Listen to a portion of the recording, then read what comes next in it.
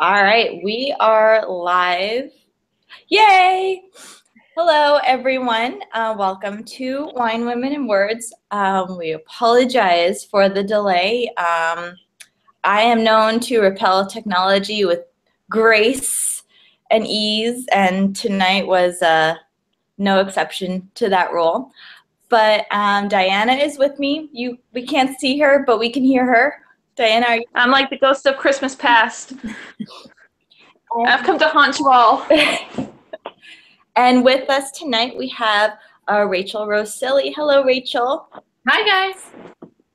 Now, Rachel is a fellow podcaster, and I don't even know how to introduce you. Diana, how do you take it away? Well, gosh, I don't even know how to introduce Rachel. She does so much stuff, really. I know her through the 501st, which is the organization that does all of the wonderful stormtrooping stuff. So whenever you see a stormtrooper, yes, that's your helmet, isn't it? It is. So yeah, whenever you see a stormtrooper at a charity event or one of those other fun Star Wars events, it's usually one of them, or I should say one of us, since I'm trying to get my costume together. And she does the podcasting, and she is just nerd girl extraordinaire, really, when it comes down to it. Yeah, anything geeky or remotely tied to a creative field, I'm all down for it. Oh, I heard a dog. Well, thank you very much for joining us, Rachel. I am tweeting the link to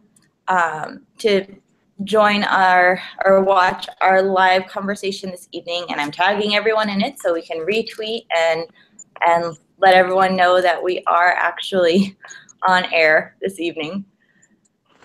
Check us out. So I was telling Rachel before, and I know I'm probably breaking, a million rules in the geek code right now. For anyone who has seen, or anyone who is a fan of How I Met Your Mother, I'm the Stella of the group. I have never seen Star Wars. And I know that the only people who haven't seen Star Wars are the people in Star Wars because they lived the Star Wars. But I've seen the new ones, so that counts. There you go. There you go. Yeah, we'll let those count. Even though they're my least favorite, we'll let them count. As long as she's starting to build her knowledge base, so it's okay. Yeah, we'll let her slide.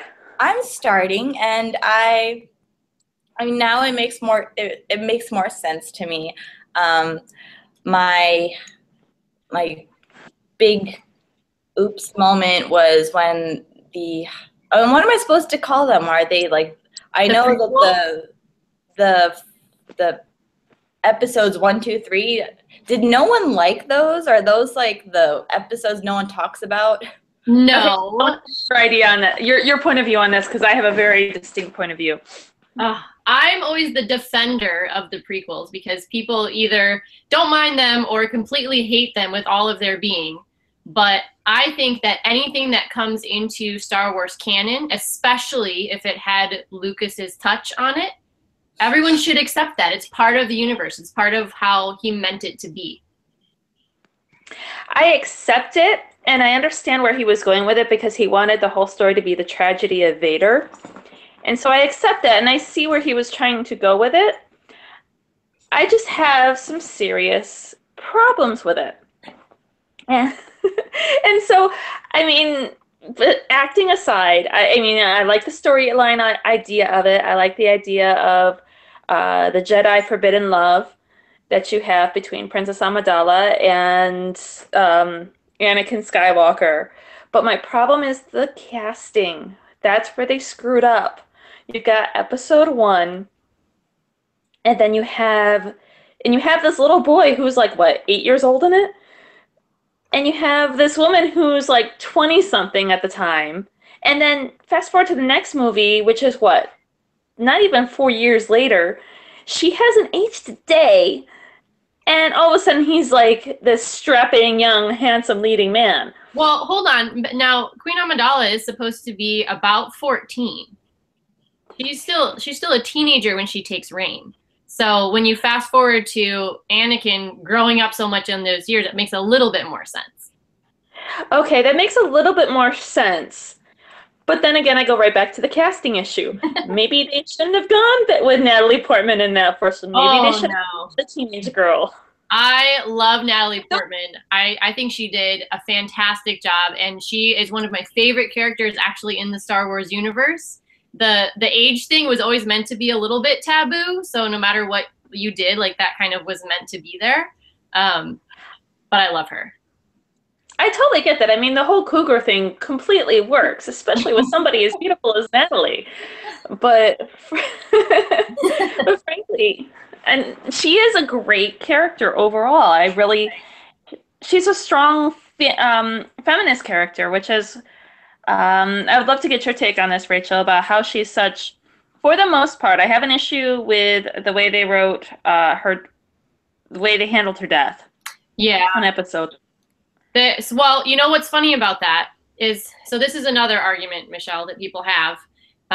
At the end of the movie, they say they can't explain why they're losing her and that she's lost the will to live. And so they make the assumption that she's dying of a broken heart. And then everyone says, oh, that can't happen. Which is medically possible. Yeah. I buy that. It is medically possible. So, and then now that we had all of this with Carrie Fisher and her mother, I actually posted that and I was like, oh, remember this, guys? This is something that actually happens. Now, you see, my problem with this is, okay, she dies of a broken heart. But she's going to be a bloody mother, for Christ's sakes. Yes, and well, the mama bear thing kicks in. And, I mean, I don't care how much you love a guy, you're going to have that motherly instinct where he tries to force choke her. But yet she still loves him because everybody loves that toxic masculinity. Well, that could be, as from an outsider point of view, that could almost be where the age comes into play, because how much time passes? I mean, I don't know how much time is supposed to pass from when they meet to when she has a kid. Because if she's 14 when they meet, and she's in her maybe early 20s when she's supposed to be in her 20s, right? So she's super young, and this is her first love, and you know how hard first loves die. So absolutely. So that could come into play. But I thought that was one thing that I was watching the first movie going, so she falls in love with this kid, but that's kind of weird.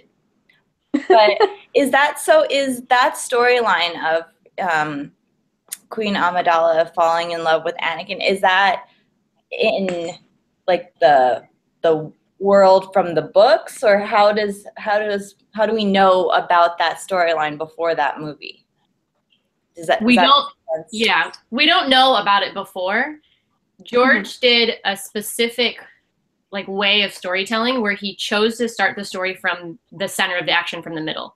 So originally he said, I have this great idea. I know what happens in the middle. I know what happens at the beginning and the end, but I'm going to tell it starting from right here with Luke.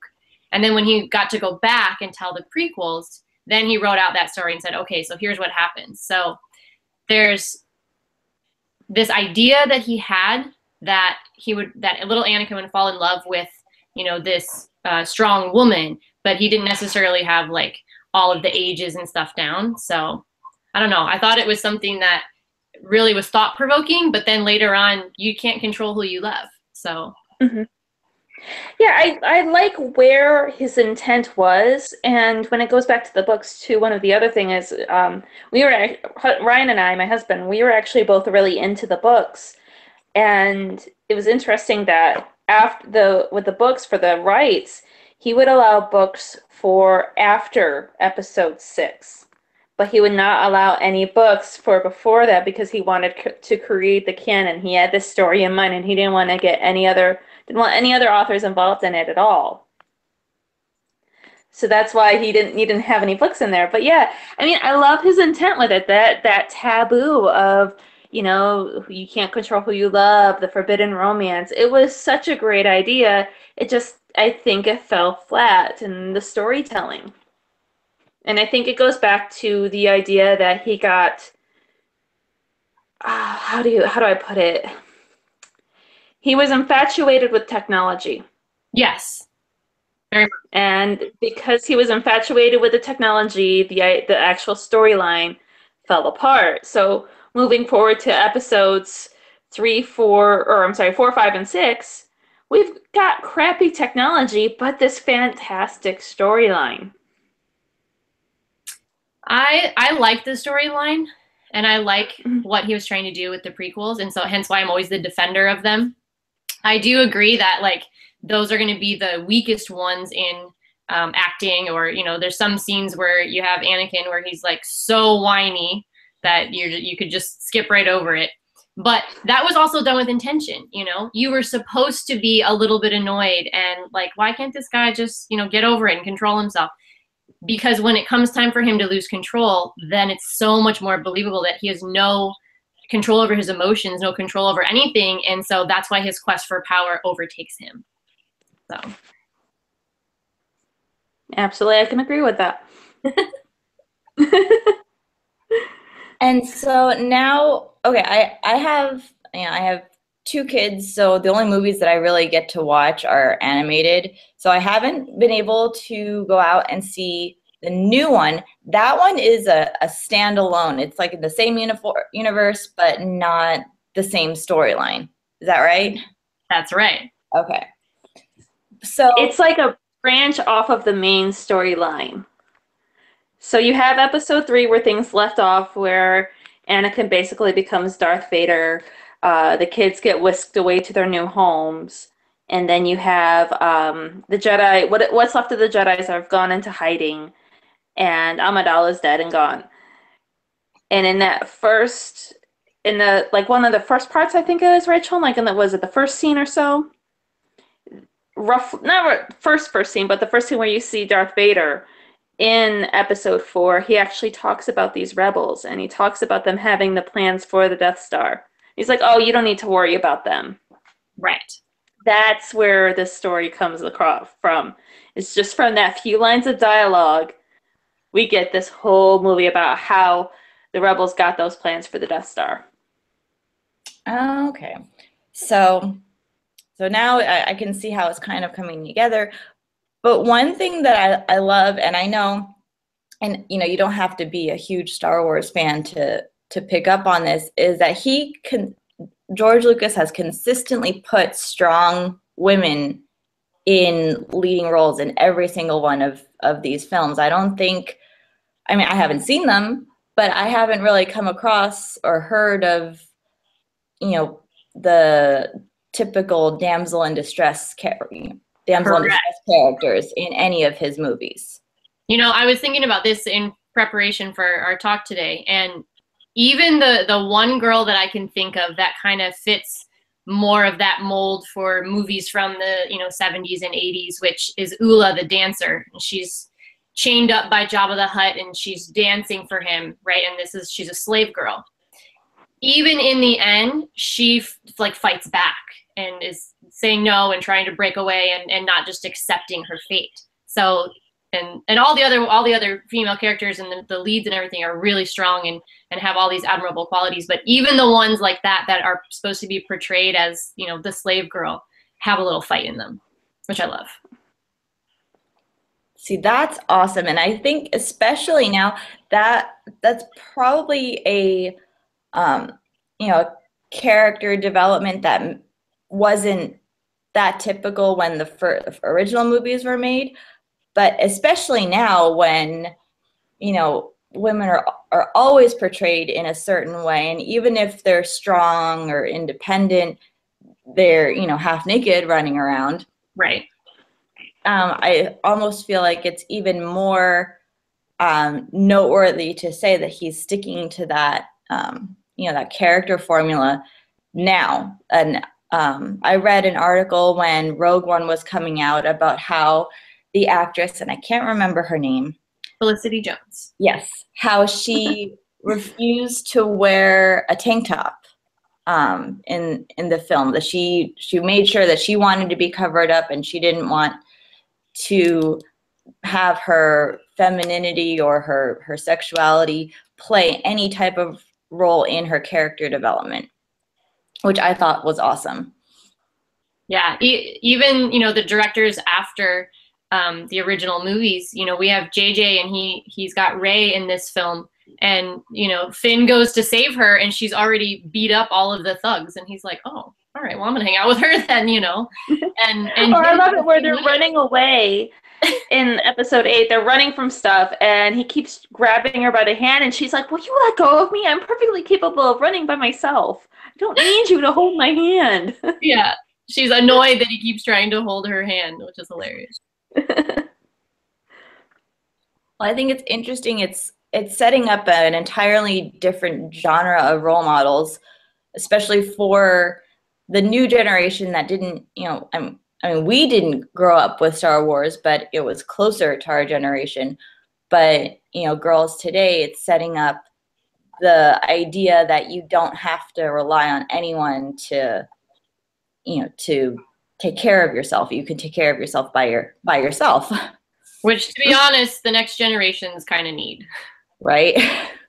I saw like a meme, which I saved it somewhere because it was so great, but it kind of sums up what you're talking about. And it has the Disney princesses, and they're all sitting around a campfire, and, you know, they're all dressed in their crowns and their floof, and, you know, and then it has Leia, and she's standing at the front, and she's making a scary face and telling the scary story around the campfire, and she says, and then the Death Star, and all the other princesses are like, oh, and I'm like, that is who I wanted to be when I was a kid.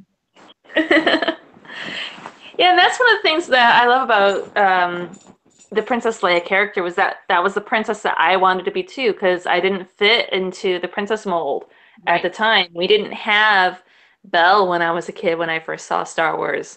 And I think Belle is the most feminist of all of the Disney princesses that you have. But I didn't want to be Snow White. You know, I didn't like, you know, the dwarves. And I found her quite annoying, even at the tender age of 5. Right. Well, I like cleaning, so I mean, who wanted to, you know, live with 7 guys and clean up after them all the time? No. Yeah, that's not a good idea. When Leia took the gun away and started shooting back at the stormtroopers and yelled at Han to get into the garbage chute, flyboy, that I was sold. I was like, I would totally be her. I think my favorite line of hers is, I am not a committee, because I think I could relate to that so much.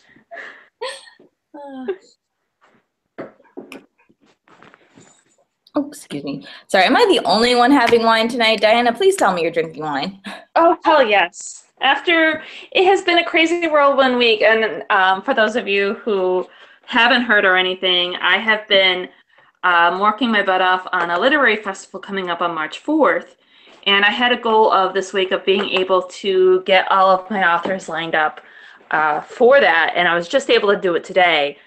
So between my computer failing me and being able to do that, because that took a lot of energy and a lot of work, yeah, I'm having like a half a bottle. I have no shame. That is nothing to be ashamed of anyway. How about you, Rachel? Are you drinking anything tonight? Yes, I have a Chianti red wine. Oh, excellent choice. Oh, thank you. So, all right, guys. Oh, I actually think I got my computer fixed, so I'm going to try something here. oh, we're getting fancy with our experimenting here. Right? Well, I might have to do it quickly. And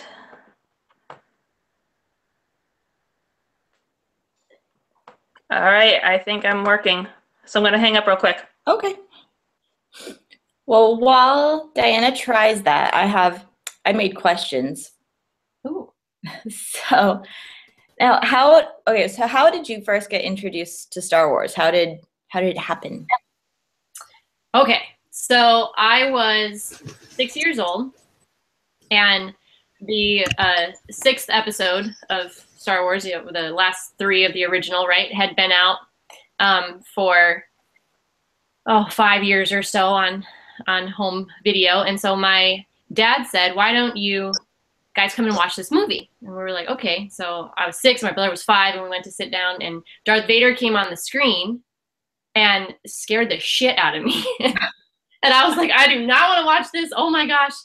So I didn't watch it, and I always thought it was like some scary thing. And then later on, when I was about 12, my brother said, oh, you're always into all this sci-fi stuff and space, and you love all that kind of stuff. We never actually watched the Star Wars movie, and people always talk about it. We should watch that. And I was like, oh, you got a good point. We should totally do that.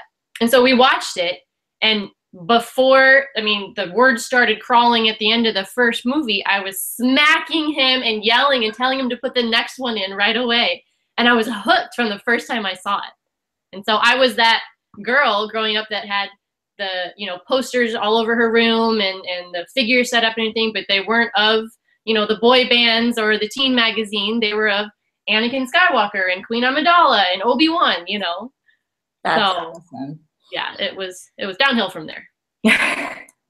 It was love at first sight, basically. Yes, exactly.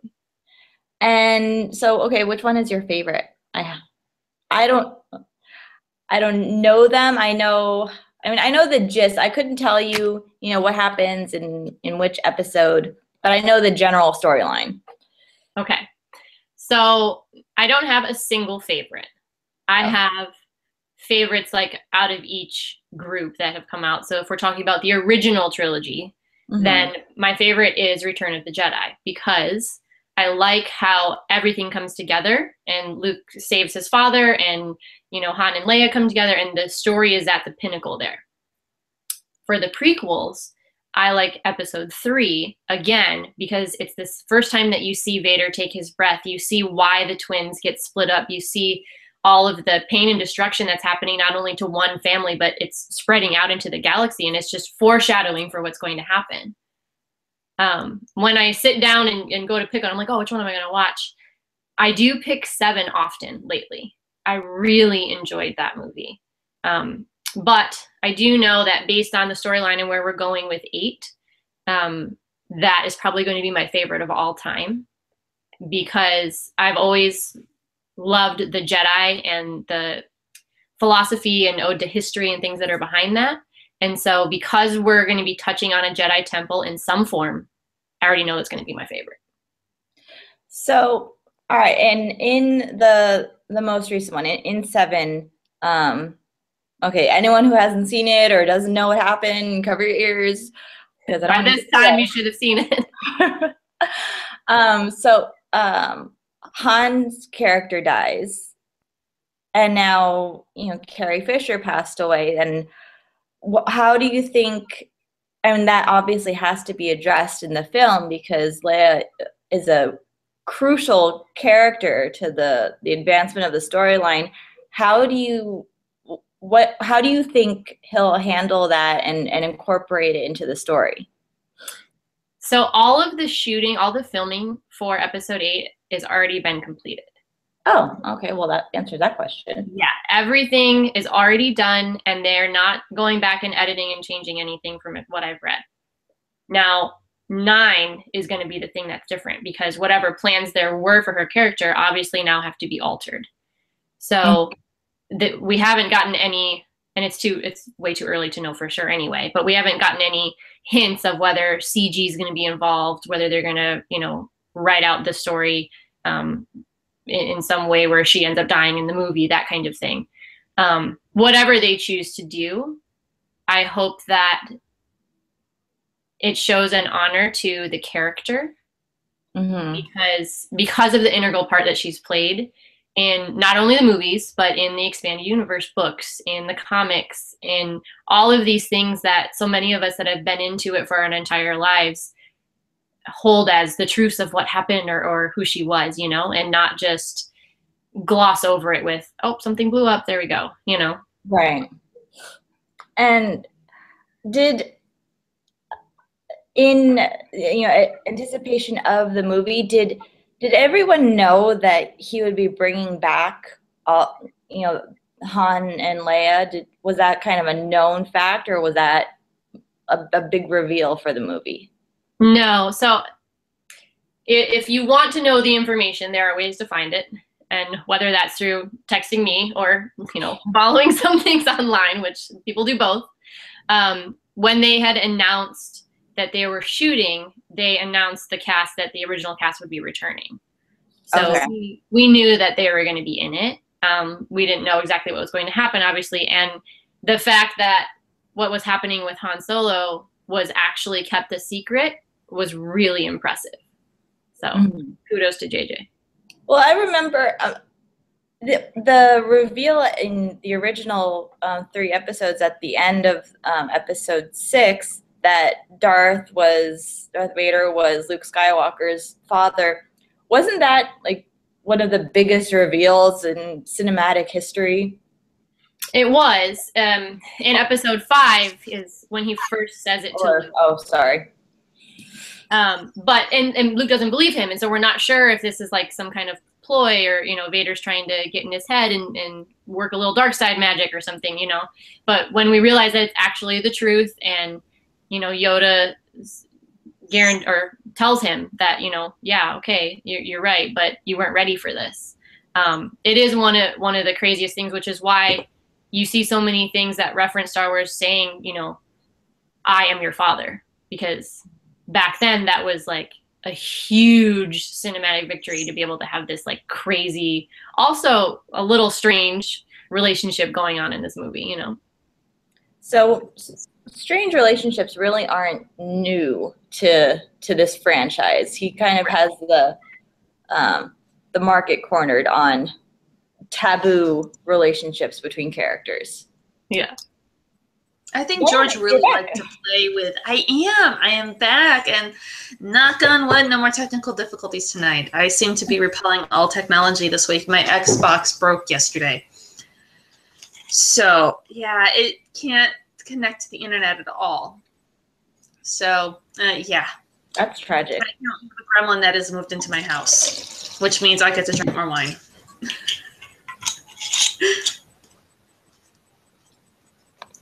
So we were just talking about how Rachel got involved with the Star Wars universe, and just kind of about I was asking, how in episode 7, Han Solo was killed off, and what Carrie Fisher's death would mean for future episodes. Mm-hmm. But Diana, I don't think I ever heard your Star Wars story. It's kind of weird because I kind of don't really remember a time when there wasn't Star Wars in my life. It's weird. I remember my earliest Star Wars memory is I had to be 5 or 6. Now, one thing everybody has to understand is I am on the younger end of 28 first cousins. So I was always a little one, and there were mostly dudes. And I was at my aunt's house, and there were a bunch of random cousins there. I don't even know how some of them were related to me. If they were even first cousins, they might have been like second or third cousins, twice removed. Lord only knows. But I do remember my first cousin Mario there with me, and I'm trying to watch the movie, and every time the Emperor would come on, and it wasn't with anything else, but I'm pretty sure it was episode 6 that I was watching, and every time he would come on, he would put his hands over my eyes and be like, "Oh, you can't watch this. It's too scary. You can't watch it." And I remember getting in trouble for punching him because I was like, "Just leave me alone. I want to watch the movie." And then I was older when I went over to, I used to come out, I lived back east, and I came out here during the summertime, and I had to be like 8 or 9. And my dad actually sat me down to watch them all chronologically. And then he took me to Universal Studios the next day, and I remember not being interested in Universal Studios at all, because all I could think about was Star Wars. And there was nothing Star Wars at Universal, so it was like, this is kind of boring. And I kept saying how boring it was, and then my parents never took me back. Okay, now it's my turn to step away because I can hear my daughter crying, and my husband can sleep through anything, so she will just keep crying. I'll be right back. Okay. Well, we talked about how you got involved in the Star Wars universe. How did you and why did you decide to start dressing up like a stormtrooper? Oh, geez. So I had been interested in cosplay since I was a teenager. I would build costumes for Halloween, and I was into anime. So I wanted to build an anime costume and go to Anime Con in Indianapolis, which was like the first big one for the Midwest. And when I started realizing that I wanted to have like a Jedi costume or build those kinds of costumes, I started off, really simple. And so I'd do whatever I could get my hands on at the time, and then later I'd upgrade, right? And so I ended up with a bunch of different costumes, Jedi, Padme, Leia, stuff like that. But I always wanted to join the 501st, the Mando Mercs. And so I was friends with people that were in it, but it was always so expensive. And so I made the choice. I have a huge Star Wars collection. I know you can't tell by the couple things here, but no, not at all. So I would always put it towards my collection instead. And so I just made the idea that one day I would save up and then build the costume.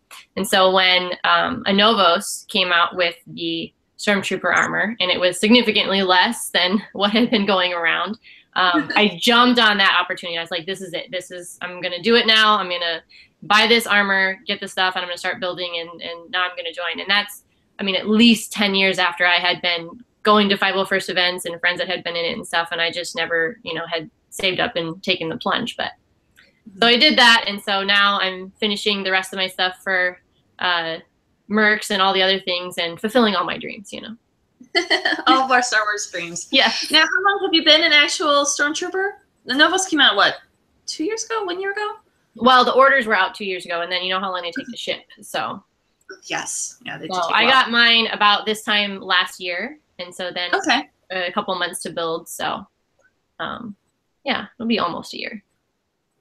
Very cool. Yeah, my husband got his just before the Novels came out, but it took him like a year to actually sit down and build because he was so afraid to actually do it. Because for those of you who are watching and listening who don't know, we get like a bin of plastic parts, and you might have seen some of my pictures on Instagram because I have a bin of plastic parts for my Scout Trooper costume, and that's pretty much what it is it just comes in pieces, and you have to shape it and form it and put it together, and it's scary cutting down some of those pieces where it's like, okay, if I cut off too much, am I going to ruin the whole thing? And then you get paralyzed by fear with that. Yeah, and especially if you've never built armor with any kind of materials before, you're so afraid that one little scratch, turns into a break later, or you can't rebuy the pieces. And so it's pretty intimidating at first, but once you get started and you've completed your first suit, regardless of what it is, it's like tattoos. Once you have one, like, you got to have another one. I've heard that. Yeah, with my husband, he wants to do another one, but then he's like, I want to get you going first on yours. And I'm lucky I've got him because I am too scared. I'm like, I can't do the hard pieces. So he's getting that itch out to do another costume by working on the hard pieces for mine. And I'm working on all the soft stuff for it. So it's kind of, we got this really good agreement going on. It's funny because you would think, like, in 2016 or 17 that you would go to set up your armor or go to a party like that. We have armor parties. So if you guys are interested in joining, you can come to, a gathering where everybody is helping each other work on their armor and learn some tricks and stuff like that. And so I would go to these and I thought, okay, I'm used to, as a Star Wars fangirl, being one of the only girls in the room for most things, right? But I didn't even think about it. And then going there and using all the tools and stuff and saying, hey, can I borrow your sander? And, my Dremel cord is a little shorter. Can I use that extension cord and stuff? And everyone's like, oh, you don't need help with that? I am building Star Wars costumes. I think I got it. Thanks. And that's another interesting thing is being a girl in the Star Wars universe. To many outside of the fandom, it's kind of like, what? There's girls in this? There's girls who actually like it? And then even further, going further with, dressing up, that's like, people are like, what? A girl can be a stormtrooper? It's so weird. I love that though. We've done a couple events where there will be little girls and they'll come over and be like, "Oh, that's so cool," and they'll hear like through my mic, you know, that I'm a girl, and they run away screaming, go, "Oh my gosh, it's the girl! Look, I want to be a stormtrooper!" And I'm like, "Oh my gosh, I've just inspired them."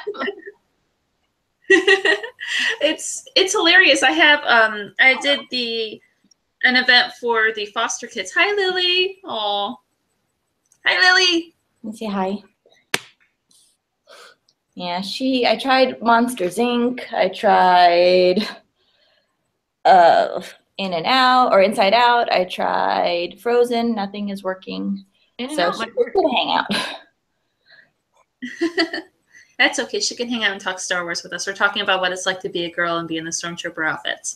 I was listening. So I have a question about that. Is that a predominantly male universe? Oh yeah. Oh yeah. Really? A lot of guys. Especially, I mean, depending on which area you're in, you might have some more females that are doing officer costumes or something like that. But to be, you know, a stormtrooper or a Vader or something like that you assume is a guy, there's not a whole lot of us that are like, oh yeah, guess what? Yeah. Mm-hmm. And what I still, one of my favorite stories is with one of our 501st members in the OC squad.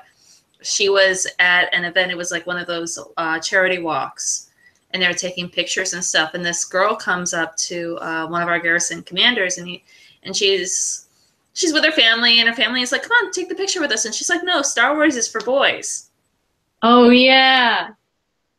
Yeah, you heard that one. Yeah. And so he was like, really, really? And he calls the girl over.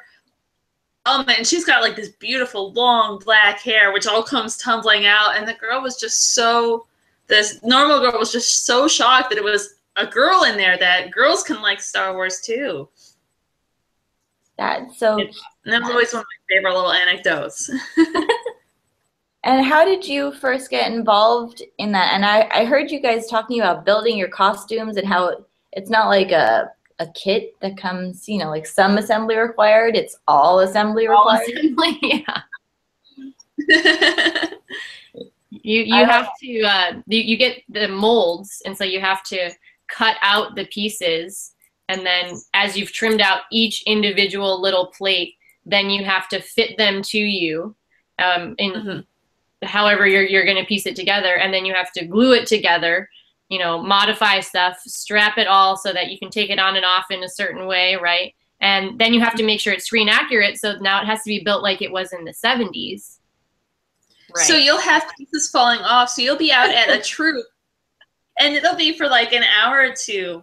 And those costumes, when they did it on the set, they were meant for like, what, 15 minutes worth of shooting. So they'll cut, they fix what was wrong, and then they go on with it. But now you have these costumes that you have to be screen accurate. So something that's supposed to last for only 15 minutes, you have to make last for over an hour. Or 2 or 4.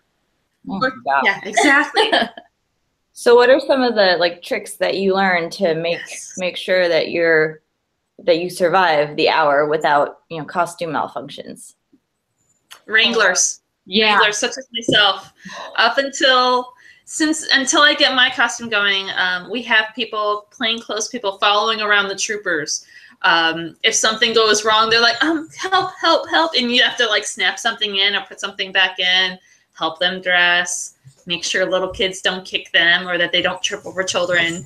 Yeah, because you can't see. And you can't really bend, like you can't lift your arms up enough to grab your own helmet, and you can't bend over to touch your own shoe. So, you know, you need help. Yeah, when we did the foster home past year, that was my event that I organized. And I had to really, really stress with the volunteers that we had that the characters cannot see, they can't look down, so they can't see below eye level. We're going to have 5-year-olds here. So they can't see them, and they will trip over them. Just like the people who I was planning the event with, they're like, so how about we have them there while the movie's on and the lights are down? And I was like, no. That won't work. I'm like, they will trip and they will fall on their face and they will hurt themselves, or they will hurt one of your kids. So So let's see here. What other questions do we have? I know you guys talked about Carrie Fisher, which is I still get upset over. I'm still quite sad over. Yeah. And I think maybe you guys talked about how she was what it meant for her to be in the films and what's going to happen going forward. But what about her as a person? Did you guys touch on that at all by chance? Yeah. Huh? Not yet. Oh, okay. Well, let's talk about that because she was a brilliant author. I'm kind of bummed I didn't actually start getting into her books until after her death. Where I ordered The Princess Diarist, and I plan on reading that fairly soon because she wrote one novel and then 2 nonfiction ones. And to get me to read nonfiction is really like pulling teeth. You have to really to do that. I agree. Now, was Carrie Fisher, do you think her role as Princess Leia was created the way that it was before she took that role, or do you think she took it and made it hers, and she was the driving force behind it? I think it was a combination of both. Yeah. Where it was the first one was at least created the way it was for episode 4. And so she came in that role. And then as she really settled into it, she kind of created the Princess Leia of episode 5 and 6. Yeah, there's a lot of things that you can see in interviews or, behind the scenes stuff on various versions of DVDs where they're talking about the things that she was supposed to do or say or whatever, but no one could really see how it was supposed to come together, or I think one of the words that they use is it didn't have life until you saw Carrie do it. Mm-hmm. Then everyone was like, now I get it. So, yeah, one of those serendipitous moments, yeah. Yeah. I think my favorite thing, she said 2 wonderful things about Star Wars. Her obituary, no matter how she went, she wanted it to be, I was drowned in moonlight, strangled by my own bra. And I think that is something every woman wants to go. I want to go that way. I think most of us want to go that way too. Well, and that was a joke, sort of, right? From George saying why she couldn't wear a bra in the original film. Yeah. Right? Because in space you don't have underwear in space. Yeah, exactly. I would love it. My boobs would actually be perky in space. First time in my life. Zero gravity. Oh, sorry. You'll learn about that soon, Lily, okay? Yeah, not for a long time, probably after you have kids. You keep telling yourself that, Mom. Mm-hmm. As you drink more wine. That's why I drink wine. And then the second thing that she said that I absolutely love is when that whole scandal came out about the Princess Leia slave dolls, and this one dad wanted it pulled from the shelves. And I don't know if you heard her comment on this, Rachel, or not, but they asked her what her thoughts were, and she was like, I would tell him that a fat man made this girl wear an outfit that she didn't want to wear, so she took the chain and strangled him and then went home and changed. That's right. And it's like, what a wonderful life lesson, because that's true. That's what happens. And it goes back to the feminism of Star Wars. A fat man made her wear something she didn't want to wear, so she killed him and went home and changed. And I brought up that point the other day. Somebody was asking me about it, and they said, oh, really? Women in Star Wars? Well, what about that metal bikini? And I said, yeah, you know what she did with that metal bikini? Like, And even looking at it as the sexualized way, where so many boys were like, oh, the slave girl outfit. So rarely did you see her portrayed in that slave girl outfit with the chains on. It was always in that bikini itself. And let's face it, this is the early 80s when this is coming out. So women are just at that point completely grasping their sexuality and really owning it. So to have a woman running around in a slave costume and killing a creature, because we can't really call Jabba the Hutt a man, Because if we do so, then we'd also have to call Donald Trump a man, and I'm not quite ready to do that. So you have this woman who's owning her sexuality and taking her matters into her own hands to save herself. And for that time period, that was revolutionary. Mm-hmm. I just had a question about that, and it flew out of my head, but it'll come back because it was a good one. Okay. And I guess I'm interviewing kind of both of you tonight because this is a huge topic for both of you, but how would you say that Princess Leia and Carrie Fisher, just as Leia and as a person, helped influence who you are today, just as a woman? So, as I mentioned, growing up being the girl that didn't want all the same things that all the other teenage girls did, right? I loved being able to have a character that was strong-willed, that didn't mean she was a, swear word, that she could be strong and, be representing her planet for the galaxy and often head of the rebellion and doing all of these other things, and yet still looking over her shoulder at Han, and even the times when she, pushes away and has to be the strong one, she, realizes all the things that she wants, whether it's all of these grand career choices or this one man, and I just loved that you didn't have to be weak or the damsel in distress, and that you could turn around and find a female Jedi or a princess that actually, was head of the rebellion, or a queen that was queen when she was 14 and then went on to, change the Galactic Senate. Like all of these options where it wasn't just a secondary thought. And so I loved that. Yeah. Absolutely, yeah. With the Princess Leia character itself, it was the matter of, I could still be a princess. I can still be a tomboy that I feel that I am in so many ways. And I could still be pretty and like pretty things and be pretty things. But I could still also be a badass if I wanted to. I could be the one who gets to shoot the gun with the boys and to call the shots and be quote unquote bossy. Or as I like to say, using my executive skills. Nice. There was this great meme that came out after she had died where it was like, Princess Leia taught us that princesses aren't always about tea parties. That's right. Hmm. Yes. And Princess Leia, I don't think, would ever have a tea party. I think she would have a whiskey and a teacup party, which I would totally be down for. Teacup would be present. Yes.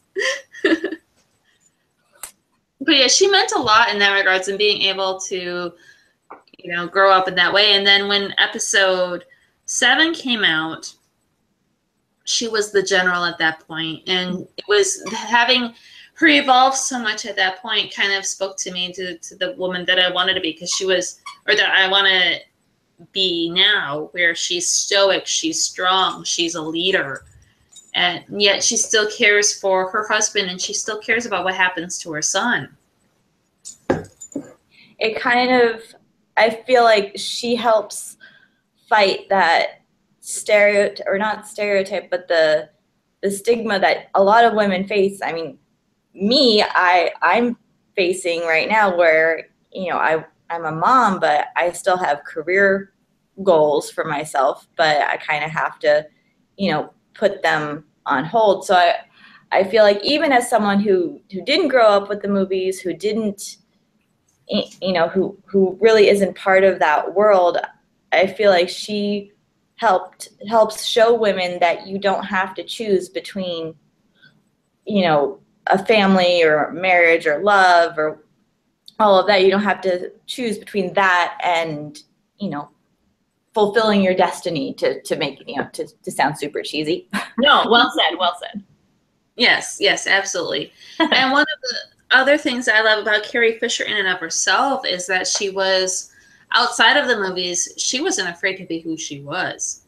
Right. She was a crazy lunatic in so many regards, and she was quirky and fun, and she talked about mental illness and normalized it so that it wasn't this weird thing.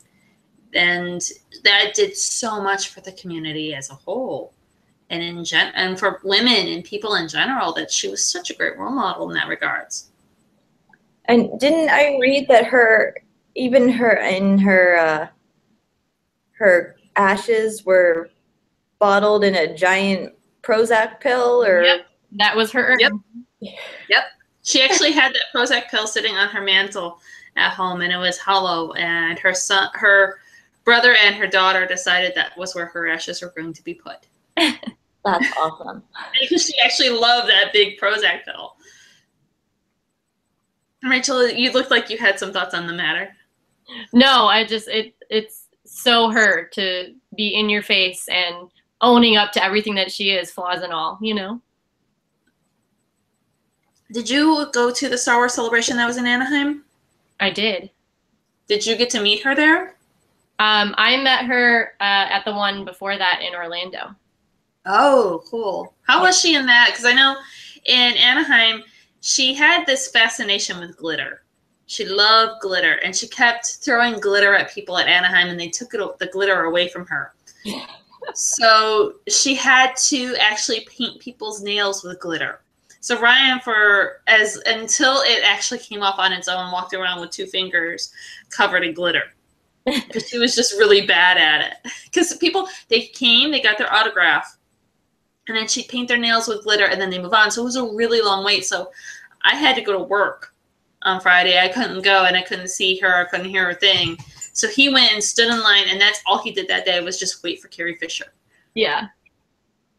I got to go at Celebration 6 in Orlando and got her autograph, and you had to go behind the curtains and everything, and I had VIP, so I had where you jumped the line for autographs and stuff. Of course, I saved them for her and Hamill, and that day I had been running around doing a bunch of stuff, and it was Slave Leia Day, so of course I was dressed up and in costume, and I didn't mean to be in that costume when I went and got her autograph. It just, the timing worked out, and then I was standing there going, oh, well, all right, But of course she commented on it and, made jokes, which was hilarious, and talked to me a little bit and as she was signing and stuff. And it was so cool that she always made light of those things, but owned it in a way that made you want to be her even more.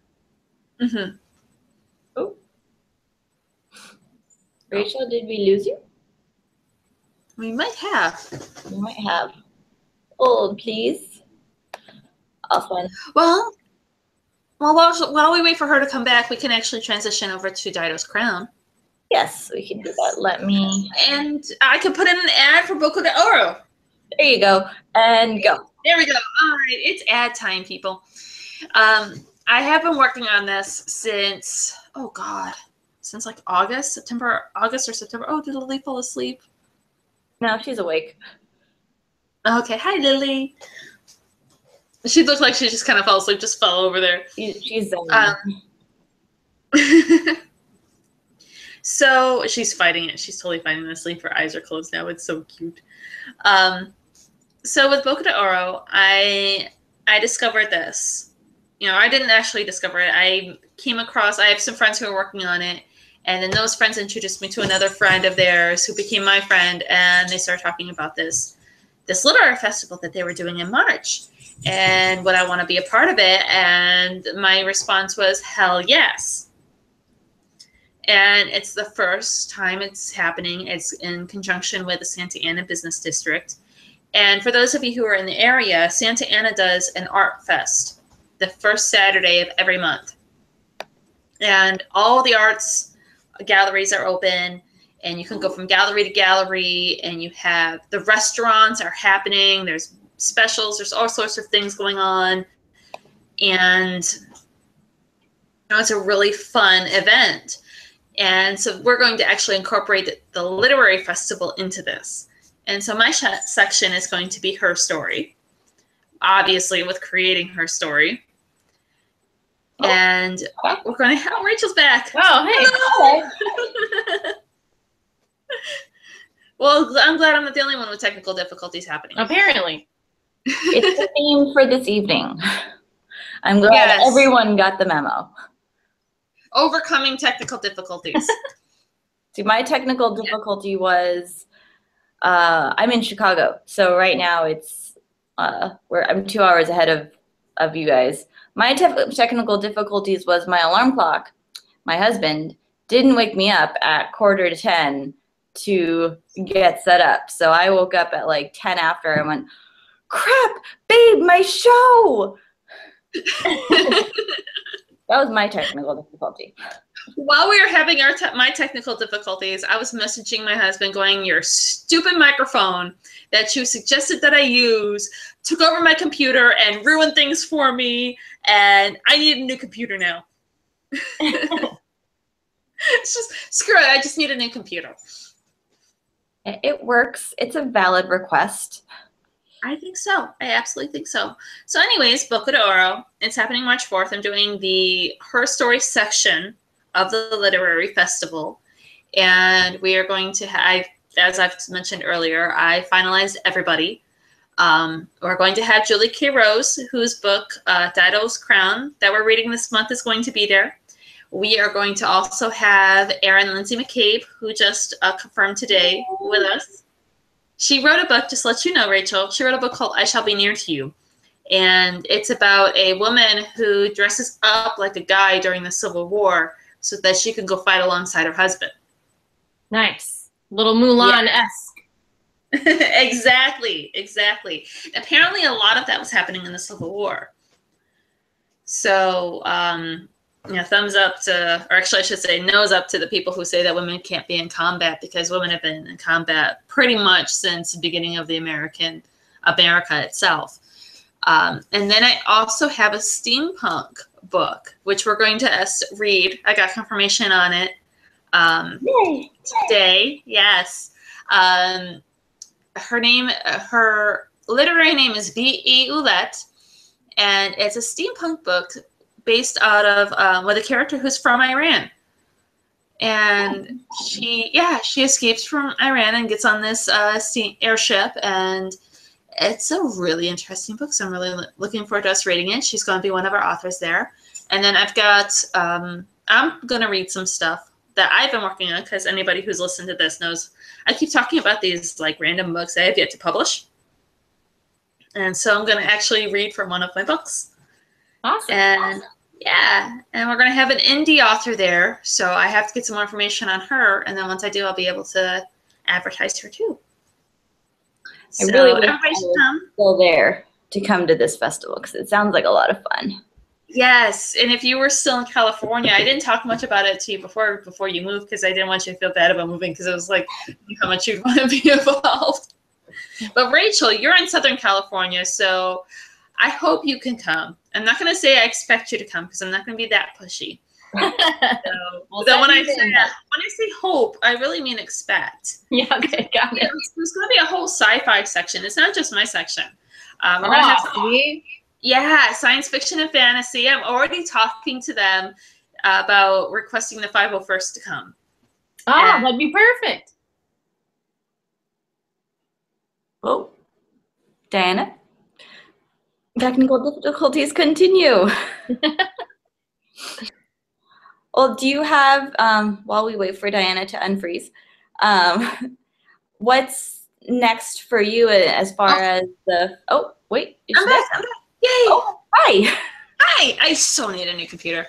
So, yeah, and then there's going to be a LGBT section and migration section dealing with immigration. So it's going to be a really fun festival. Awesome. Do you have anything coming up, Rachel, with the 501st or with your podcast, or where can we find your podcast, and when is it, and give us the title and everything? Okay, so I'm co-host on a podcast called Ashla Analysis, and this one is where we teach you about the Force. So imagine if you're going to Hogwarts, but more like for a Jedi, right?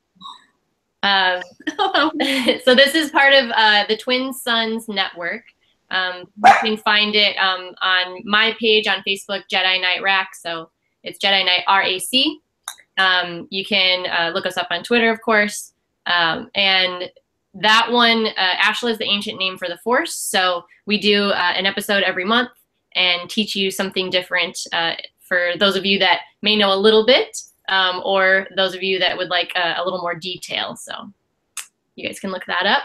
There's also the Geek Speak show that I've been a part of in many different ways over the past few years. And I do the segment on that one for all the Star Wars news and everything called the Kessel Rundown. So you guys can look that up at thegeekspeakshow.com.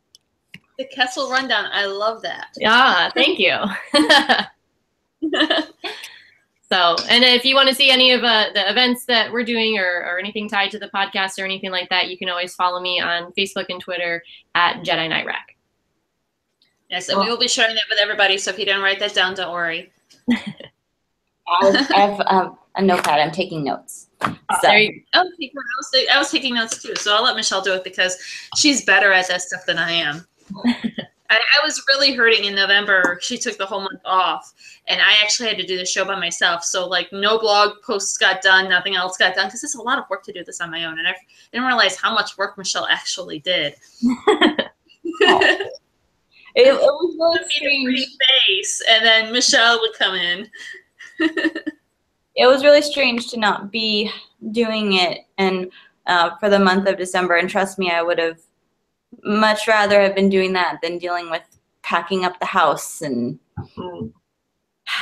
moving stuff. It's not fun. But I do think that was all of my questions. Diana, did you have any other questions? That was all of my questions. As much as I would love to continue talking about Star Wars all night, I could totally talk about Star Wars all night. We should probably let you go, Rachel, unless you want to hang out. We are going to be talking about our book, Dido's Crown, that we've been reading. So, well, seeing how I did not have the pleasure of reading it, I will take my leave. Thank you, ladies, for having me on. Well, thank you so much. And thank you for putting up with all of my technical issues. No problem. May the Force be with you both. And the Force with you. Thank you. Good night. Good night. Good night. So, hello. Dido's Crown. Yes, hello. And now that my computer is actually officially working, and for some reason, for those of you who can't really tell, I'm getting really close to the screen like this because my dog has decided to crawl up on my lap and then crawl behind me and wedge herself between me and the chair, the back of the chair. So I'm currently dealing with that at the moment. So, if it's not one thing tonight, it's another. This is why we're not all that professional. Now, it's a very laid-back show. If you're looking for professionalism, you may not find it here. Yeah, it's definitely not going to be here at all whatsoever. I keep asking Lily if she wants to go lay down, and she's like, nope, I'm good. She wants to spend time with Aunt Diana because she misses me because she hasn't seen me in forever. Isn't that right, Lily? She's Say like, yes. No. She's so say yes, Lily. Say Aunt Diana is the bestest person ever. You say hi. Yeah, that face by my how are you? Yeah, no. She's I'm like not either. So Dido's Crown is wildly entertaining. I can't figure out. Okay, so when I first started reading, I thought Tom and Will were a couple, and I couldn't figure out what was going on at first. I'm like, okay, are they together? Are they not together? How does Mary tie in? Was it like a group thing? But I love how she set the stage without giving everything. Like, I still don't know what's going on. I mean, I do, but I don't. I'm on 13, I think. Okay.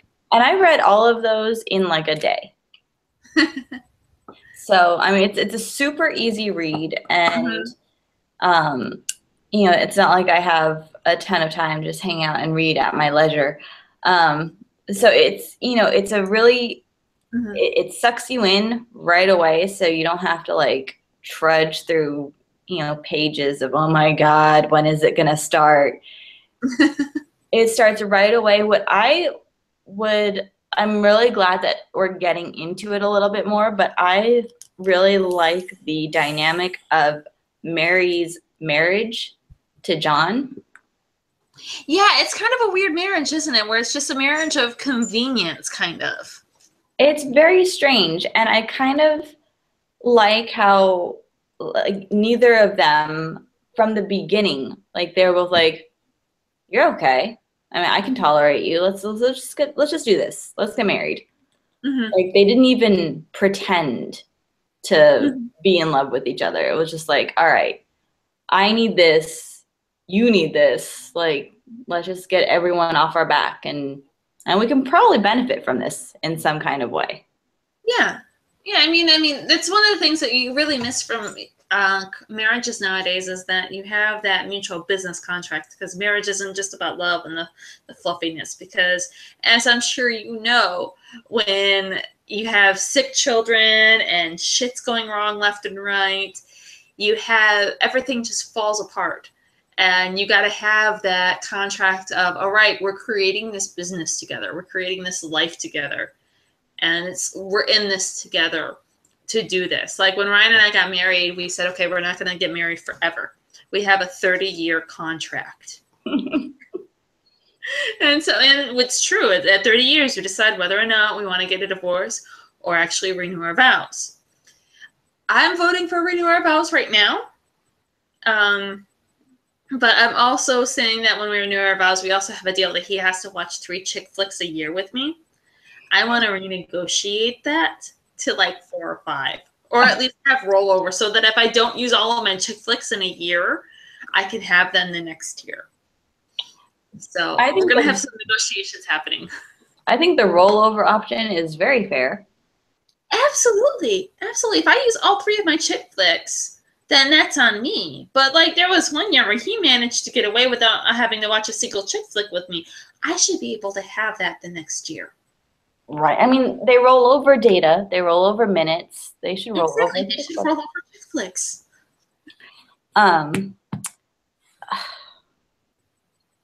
So how do you like Mary? Mary reminds me so much of another character that from a book that we have both read, and I can't figure out who the character is, but it's driving me crazy. But she is like fiercely independent and very sarcastic, and I love her sarcasm. I think she has handled the fact that she has been kidnapped and shot at and beaten up. And her husband put her in this situation. Her blasted husband did this to her. She was just expecting to drop off a package, and next thing you know, she's being kidnapped by Germans.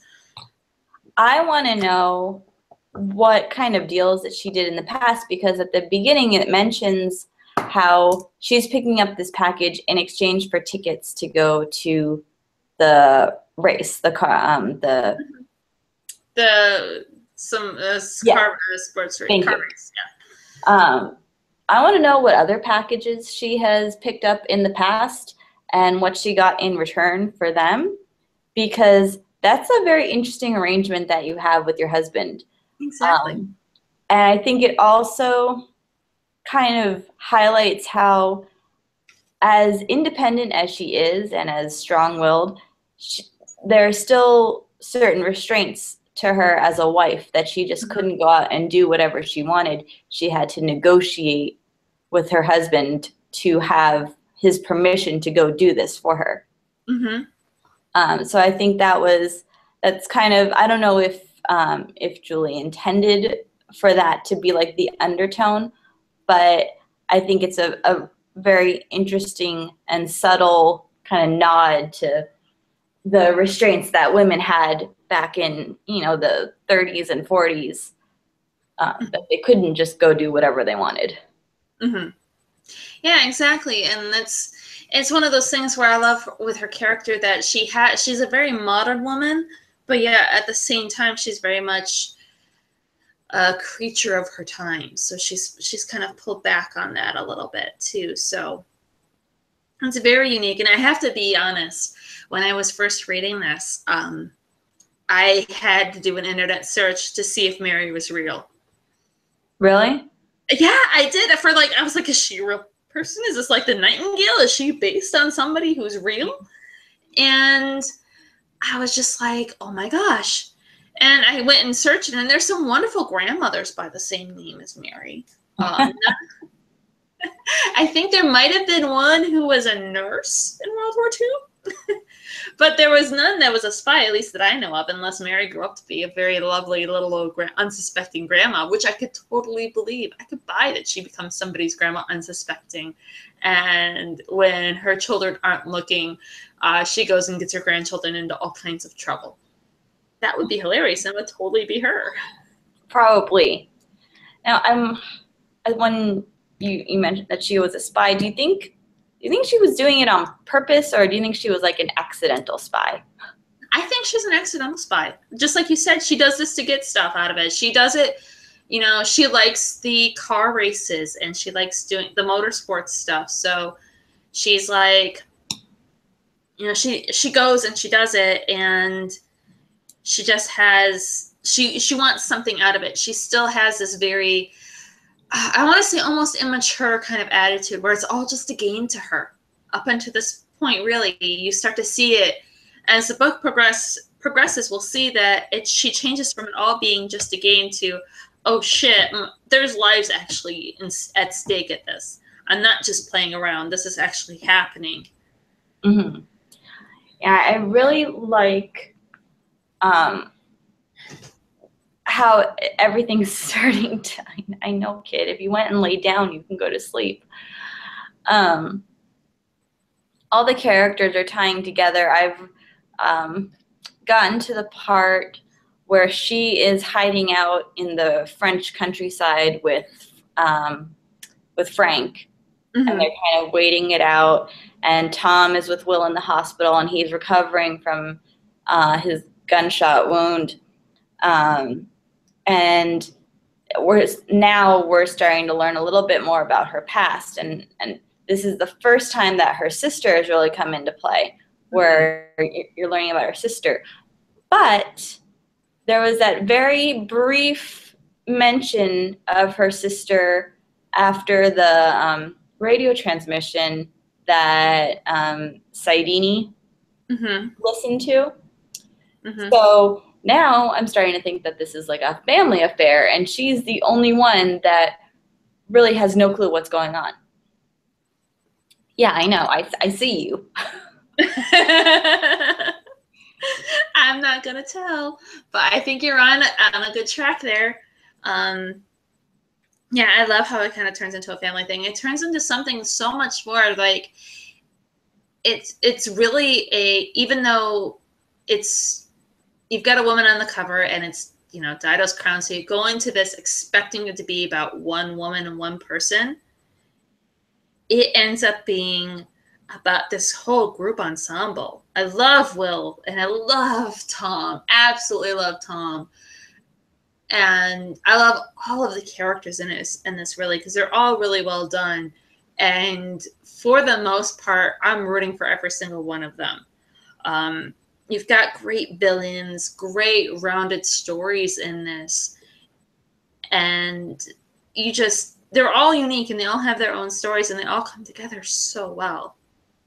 I think she did a really great job of handling the different timelines, because now there's, you know, 3 different timelines going on. There's the present, and then you're bouncing back to after her father was killed, and then you're bouncing back to even before that even happened, when he's planning with Tom and Will, and she's just there. You know, she's just taking care of the household. And it can get really confusing when, you know, if it's not written properly and it's not handled correctly, it can get confusing to have that many storylines within such a close period of time. It's not like, you know, it's separated by hundreds or thousands of years. It's separated by like a couple decades. Yeah, exactly. And, you know, that's another thing that you bring up that is interesting about her character, because we're talking about it all being a fun and games right now for her. Mm-hmm. What about the fact that she was taking care of her family? Do you think that this is her her irresponsibility, her desire to be irresponsible. Do you think it's a latent effect of her having to be the one to take care of her family up until, with her father and her sister, and then she grows up out of the house and just as everybody else? Like a mixture of her, like in just how I see it, it's like a mixture of her trying to cope with her guilt for being so mad at her dad for making her be the caretaker.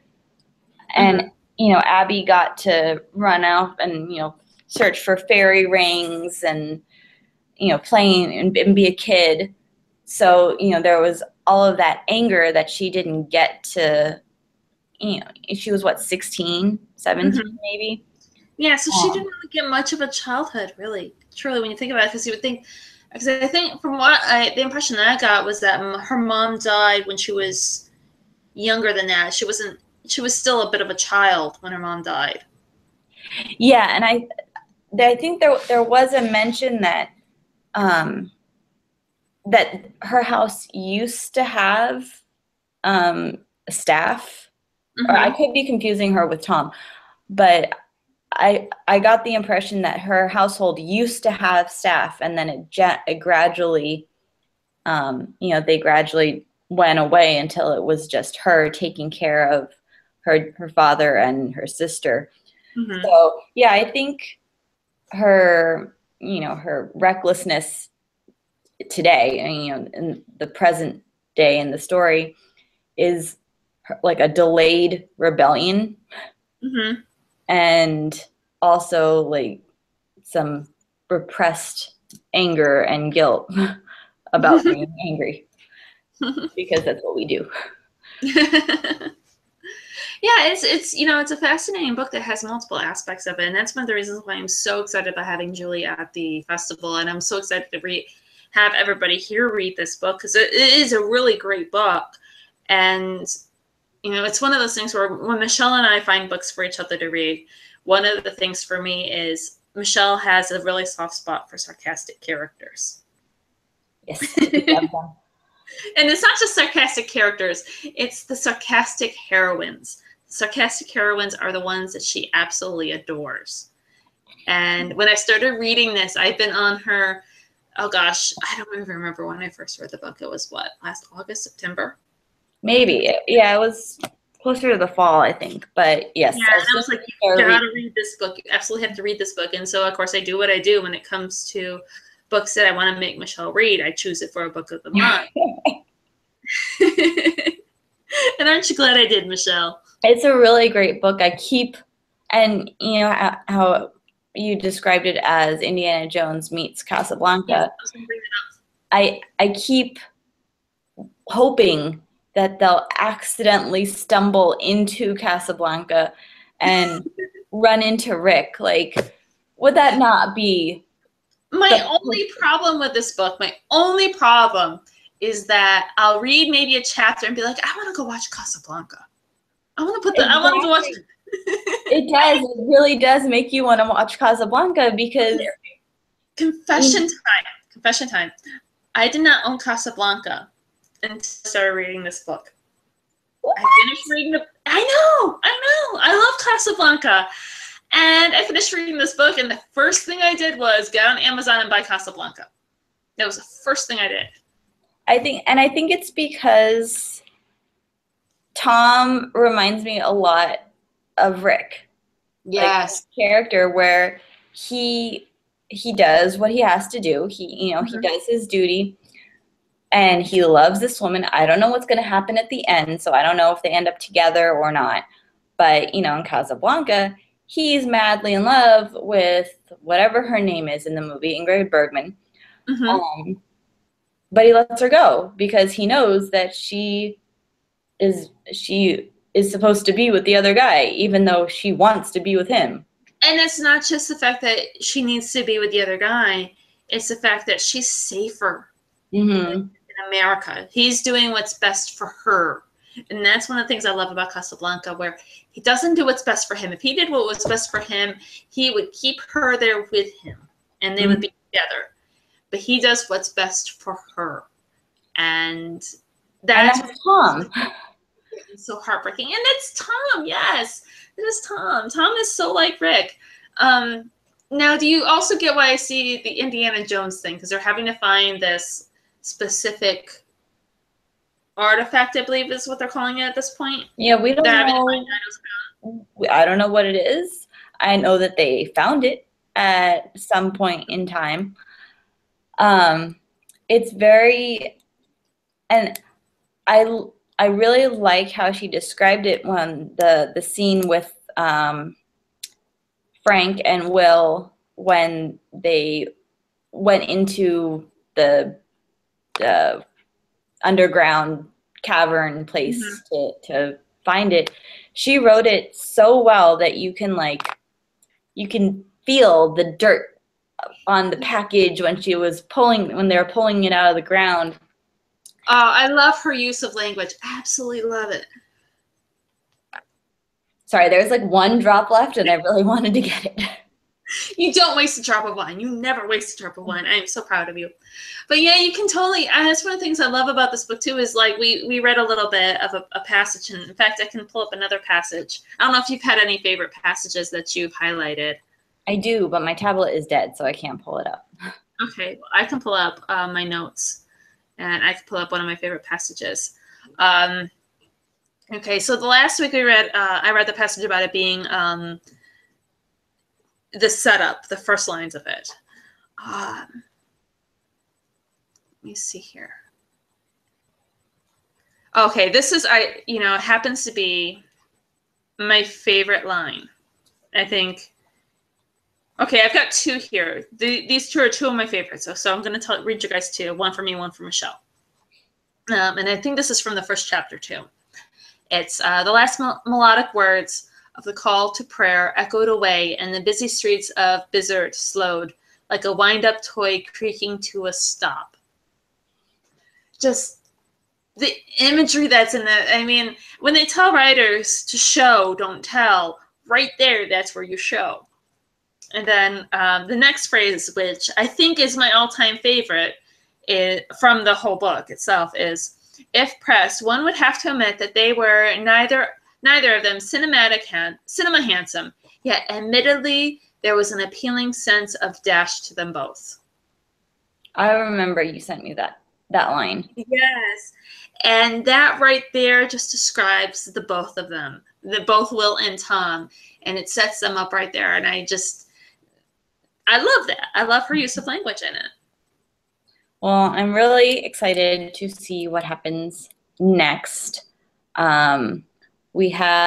This week we're doing chapters 14 through 27. Yes, I believe so. It sounds like a lot, but trust me, the chapters go by really fast. Yeah, the chapters are short. You go through them quite fast, especially because you've got to know exactly what happens next. Because you're like, oh my God, what happens? So yeah, they're very, very short chapters. So don't be intimidated. And Julie is joining us 2 weeks from tonight. Yes. With hopefully no technical difficulties and no delayed wake-up calls. Yes, absolutely. And she'll be with us at the end of the month, and she'll be at Boca de Oro Literary Festival. So read it now. Come and meet Julie at the festival. Listen to her read some of it, because I know I'm not the perfect orator, though I need to practice. And yeah, come and join us at Boca de Oro, and come and join us at Wine, Women, and Words. Read the book beforehand. Yes, and we do have a new Instagram account, so go on and follow us because we post good pictures. We do post. I am great at pictures. I love posting the pictures. I've become a photographer when it comes to books. I'm like, work with me. Okay, and I'm done. I know. I have a bench in the living room, and Rich will see me have my cup of coffee, and I'll have like my coffee, my book, a notepad, maybe like a couple other books. And he's like, what are you doing? I'm like, I have to take a picture for Instagram, okay? And like 10 minutes later, I'm still like aiming with my phone from different angles. It's a very difficult process. It is. It is. It is an art form, really. It truly is. So come check us out on there. As always, you can find us here at YouTube at winewomenandwords.com. And also on podcasts.com, SoundCloud. Our feed is on the SoundCloud. Though I haven't updated with specific episodes on there yet, you can actually get the links for that there. We're also on Google Play. We're everywhere. And, huh? We're everywhere. We pretty much are. And I've been trying to post the links to our podcasts on our Facebook page so you can see them there too. Well, thank you, about everyone. iTunes, which is my New Year's resolution is to get us on iTunes. All right, you can do it. I believe in you. Yes. That and actually finish that massive bookcase that I've got downstairs. That too, because I want to see it when it's done. Oh, God, yes, me too. I want to see it when it's done too, because I need a bookcase. Well, I believe that is all for this evening. So everybody have a wonderful week. We'll see you next week. Read your chapters. And next week, we're actually going to have Kit from Writers Resist on our show. And it's going to be really fun, really exciting. We're going to get a little political, just to let y'all know. But it's going to be fun. And we're going to have a lot of fun with it. So have your wine and enjoy your week. And we'll see you next week, guys. Bye.